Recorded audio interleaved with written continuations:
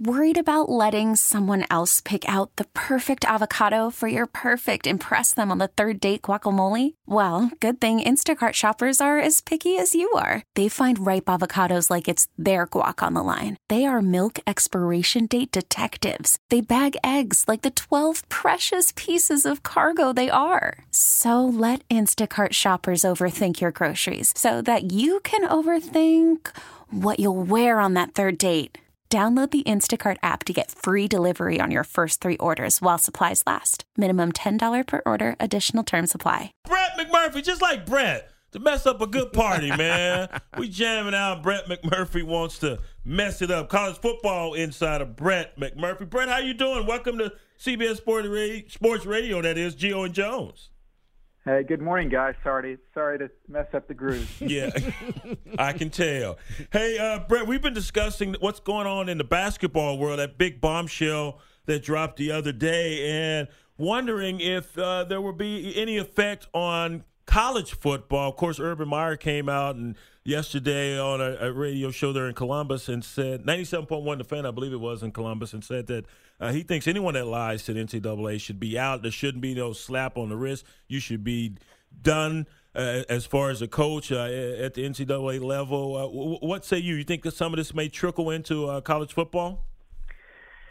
Well, I certainly think it could. Since you have the FBI involved, it's certainly a much different ball game than the NCAA snooping around. I thought it was kind of telling that the U.S. attorney basically said, look, college basketball, we have your playbook. Now, he didn't mention anything about college football, but certainly and I'm sure some of that goes on in college football. The thing is, can you prove it? I do think that it happens more frequently in college basketball the way that the AAU model is set up in college basketball, although that's starting to trickle into college football with these 7-on-7 leagues, and you've got these 7-on-7 coaches, which is similar to the AAU. I still think, though, that it's not as bad, even close to college basketball. But again, they put out a phone number for people to call if they have information about any other coaches, and certainly they're not going to conduct a 2 or 3 year investigation to get 4 assistant coaches. They're going for the big fish, and those are head coaches. And so whether that creeps over into college football, we will certainly find out. But certainly if any coach, college football, basketball, has been involved in this, you've got to be looking over your shoulder worrying that something gets out, because this isn't simply, you're not going to go to a bowl game next year. You could go to jail. So I think we're going to see a lot more names in the coming weeks and coming months, and I would not be surprised if it leaks over to college football, certainly not to the extent of the number of people we're going to see dinged in this in college basketball, though. And since it's not going to affect college football nearly as deeply as college basketball, do you think that's specifically because the sneaker companies don't have that type of influence in the college football landscape?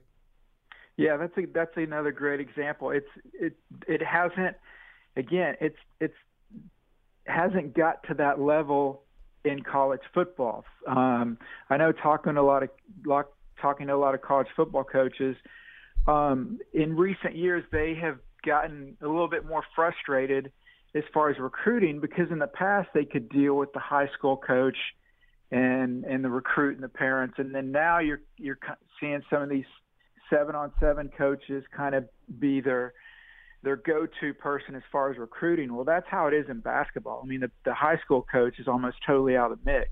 And you're right, you've got the sneaker companies come in. You don't see that in football, where guys come in to wear shoes as far as college football recruits or high school players. So I don't think that's as prevalent. But certainly you have instances where players have gotten paid in college football, and it's just now, can the FBI prove that? And certainly if they have information, they'll certainly go after people, because they want to get as many of these individuals as possible.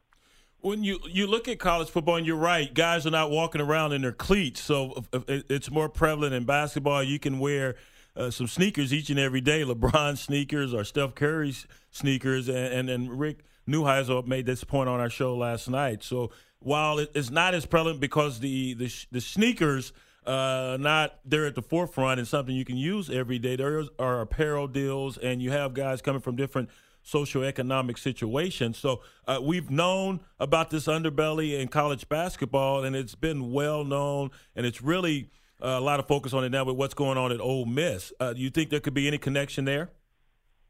I don't think so. And the one thing that you mentioned that kind of jumped out is, you said that we've kind of always known this, and that's why.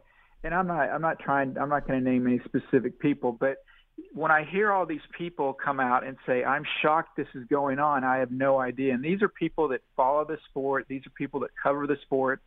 These are people that comment on the sport on a daily basis, and they interact with these head coaches on a daily basis and say, I'm shocked that this occurred. I can't believe this happened.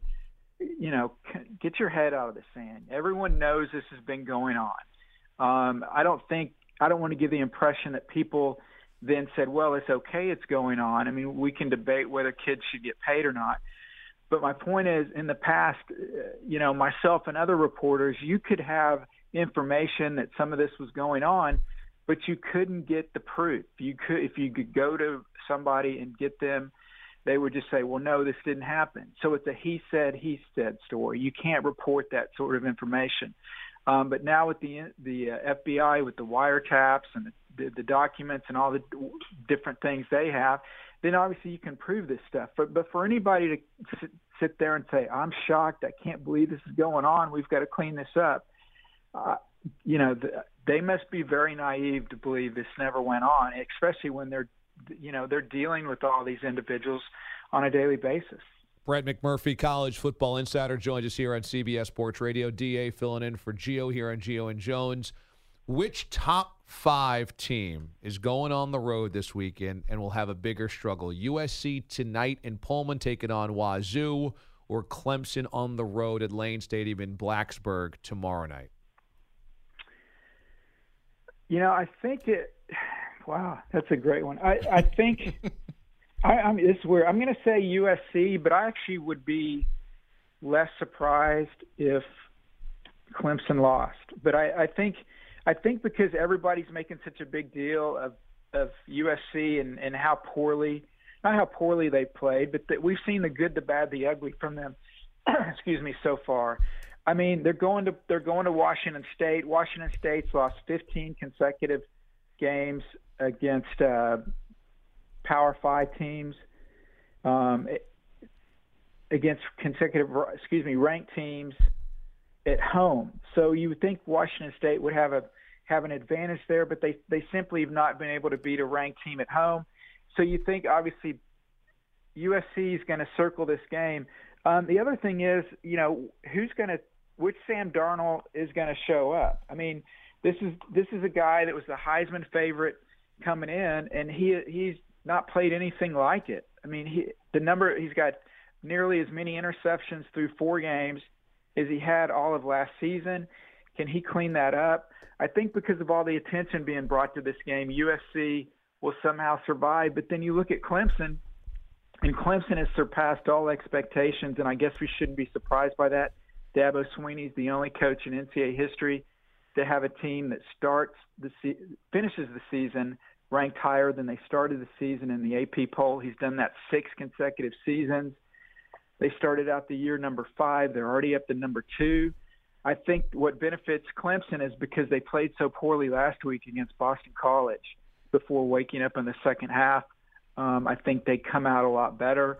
And I think Clemson, quite frankly, is the class of the ACC. Now that Florida State's without their starting quarterback, I think there's a huge gap between Clemson and everybody else in the ACC. And for the Pac-12, I actually think Washington will win that league. USC is the only team in the country that plays 12 consecutive weeks without an off week. They don't get a break during the entire season. So will the Trojans slip up somewhere? Maybe this week, maybe somewhere down the road. I don't know, but without question, those are the two marquee games of this weekend. Brett, are you believing in what Justin Wilcox is building out there at Cal? He wanted to be there. He had been there previously. Sonny Dykes, of course, was looking for a way out, and now Wilcox goes back home to Eugene where he was born. He played for the Ducks. He has to take on a team that is looking pretty good as well, although they lost last week on the road at Arizona State with their new coach, Willie Taggart. But Wilcox looks like he's the man for the job to turn Cal around. Absolutely, no question. I mean, last year can't remember a game if Cal actually played defense. Yeah. And, that's Wilcox's specialty. And, you look at the game last week against USC. I mean, 6 turnovers in a 10-point loss. I mean, yeah, you got to take turnovers into consideration, but, teams don't usually turn it over 6 times. So they very easily could have won that game. They won at North Carolina to open the season. Carolina is a little bit down. But then they did knock off an SEC opponent at home. And Oregon is proven with Willie Taggart. They're a much different team this year. Their offense is off the charts. But Justin Wilcox, I would say right now, Brian, in the month of September, when you look at the best coaching jobs in the nation, I'd put Jeff Brom at Purdue number 1, and I'd put Justin Wilcox at Cal number 2, because what he has done defensively for them has been remarkable. And I don't think before the season anyone had them getting to 4 or 5 wins. I do bowl projections every week at thescore.com, and I've got Cal going to bowl game this year. I think they should easily get 6 wins, but certainly he's going to be tested these next 4 or 5 weeks, because you got USC, Oregon, Washington, and Washington State in consecutive weeks. If they can somehow get a win somewhere in that string of games, that's going to be huge for them. But still, it's certainly, I think, trending up for the Golden Bears. Brett McMurphy, college football insider. Brett, we appreciate your time, buddy. We're going to get back to partying. Yeah, go ahead. Thanks, guys. Thanks, my man. Thanks, Brett. We get it. Attention spans just aren't what they used to be. Heads in social media and eyes on Netflix. But what do people do with their ears?